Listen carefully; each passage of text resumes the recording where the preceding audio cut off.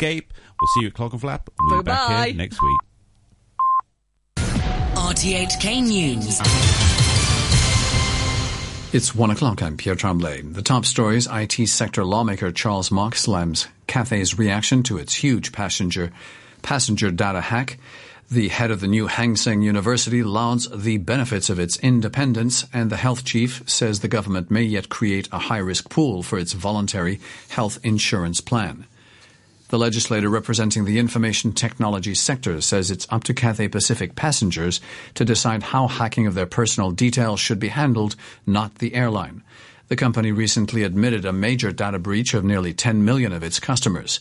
The airline said it discovered unusual activities in its computer system in March. Speaking on RTHK's letter to Hong Kong, lawmaker Charles Mok said he felt even more angry when the airline said the delay was to avoid provoking fear and concern. I and many other affected passengers want to tell the airline that these are our data that you have mishandled and lost, and it should be up to us to decide whether we are fearful or concerned about the aftermath, not you. It is not the business of the one which mishandled our data to determine whether my worries should be unnecessary or not.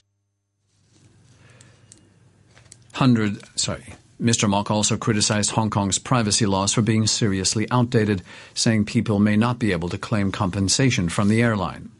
Unfortunately, since our data protection laws in Hong Kong is backward by at least 20 years, Hong Kong people can only watch as other regulators go after a Hong Kong company, potentially levying hefty fines over that Hong Kong company, and even lending compensation for individual overseas nationals.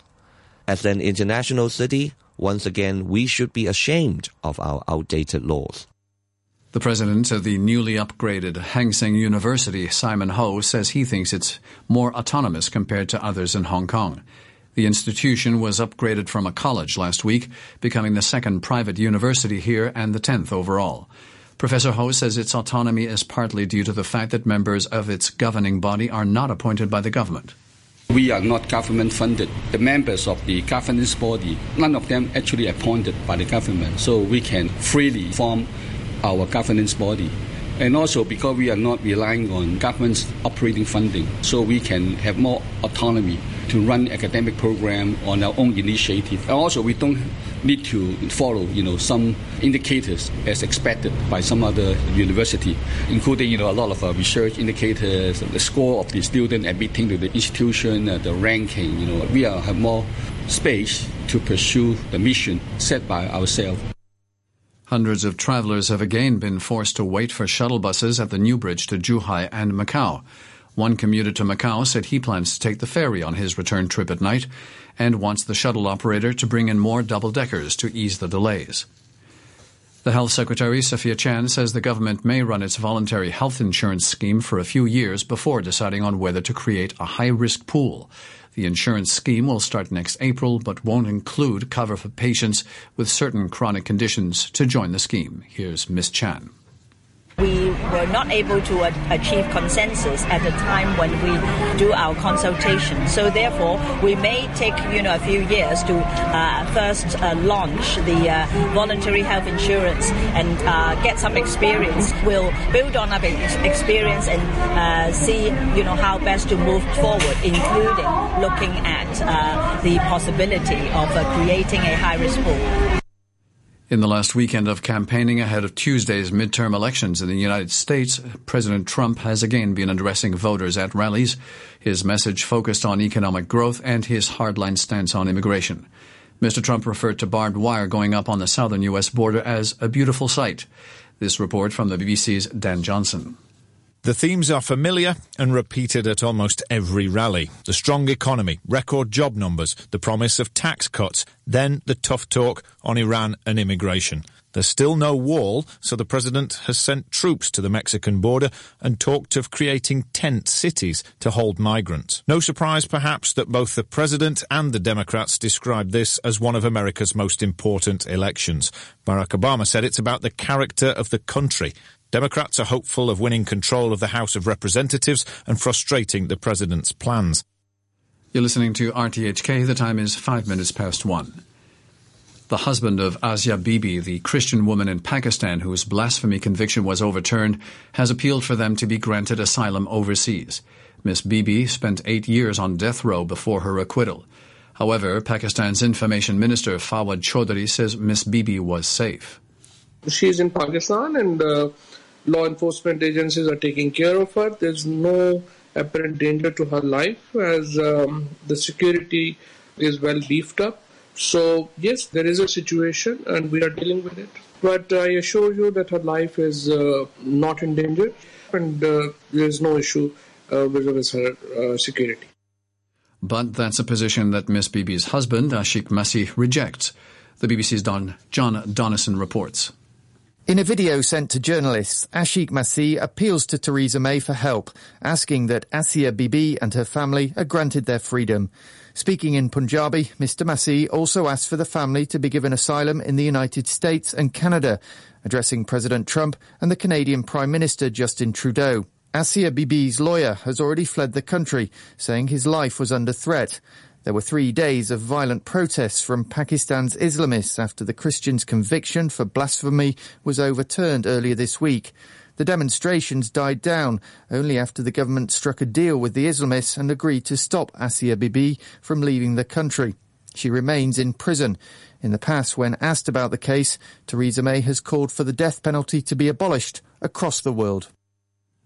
A UN aid convoy has reached a remote Syrian camp housing more than 50,000 people displaced by the civil war. It's the first time the refugees have received help since January. The Syrian Arab Red Crescent says many residents are suffering from shortages of food and clean water. Aid convoys have been blocked from entering the camp by various sides. The Irish Prime Minister Leo Varadkar has warned that Britain's planned departure from the European Union has threatened the long-standing peace deal known as the Good Friday Agreement that ended decades of violence in Northern Ireland. Mr Varadkar made the comments in an interview with the Irish state broadcaster RTE. Brexit has undermined the Good Friday Agreement and it is fraying relationships between Britain and Ireland. You know, anything that pulls the two communities apart in Northern Ireland undermines the Good Friday Agreement, and anything that pulls Britain and Ireland apart undermines that relationship. Brexit negotiations between the British government and the European Union have stalled over how to avoid the return of a hard border between the Republic of Ireland and Northern Ireland. Britain is due to leave the EU in March. Sport, Liverpool drew 1-1 away at Arsenal to move 1 point clear of Manchester City at the top of the English Premier League. Reds manager Jurgen Klopp was phlegmatic about the result. I think we had the bigger chances. Could have had second and third, but open game, bigger chances for us if we want. But of course, the draw is an absolute okay result. For Arsenal boss Unai Emery, that's now 14 games unbeaten. They next host Sporting Lisbon in the Europa League on Thursday. The loss is important for us, but I am thinking the next match against Sporting Portugal Thursday and also against Wolverhampton, because our way is starting. We are in the beginning for me. And our performance is getting better, and it's positive for us, for me, and also with the ambition, don't stop and continue. Chaotic and lucky was how Manchester United boss Jose Mourinho described his side's win over Bournemouth. Marcus Rashford scored the winner in injury time. Anthony Martial had earlier equalised after Callum Wilson had put the Cherries ahead. The final score 2-1, but Mourinho was unhappy with the performance. Top teams don't start as bad as we did. A defensive mistake cannot be the trigger for a chaotic defensive performance for 45 minutes. And I'm really upset with that, because it's not possible to be the lucky team at half-time with a result that we don't deserve. Tottenham survived a late fight back as they moved above Arsenal with a 3-2 win against Wolverhampton. Spurs were 3-0 up, but defender Juan Foyth gave away 2 penalties on his Premier League debut to allow Wolves back into the match. Tottenham though held on and now level on points with third-place Chelsea, who play Crystal Palace later tonight. To end the news, our top stories. IT sector lawmaker Charles Mock slams Cathay's reaction to its huge passenger data hack. The head of the new Hang Seng University lauds the benefits of its independence, and the health chief says the government may yet create a high-risk pool for its voluntary health insurance plan. The news from RTHK.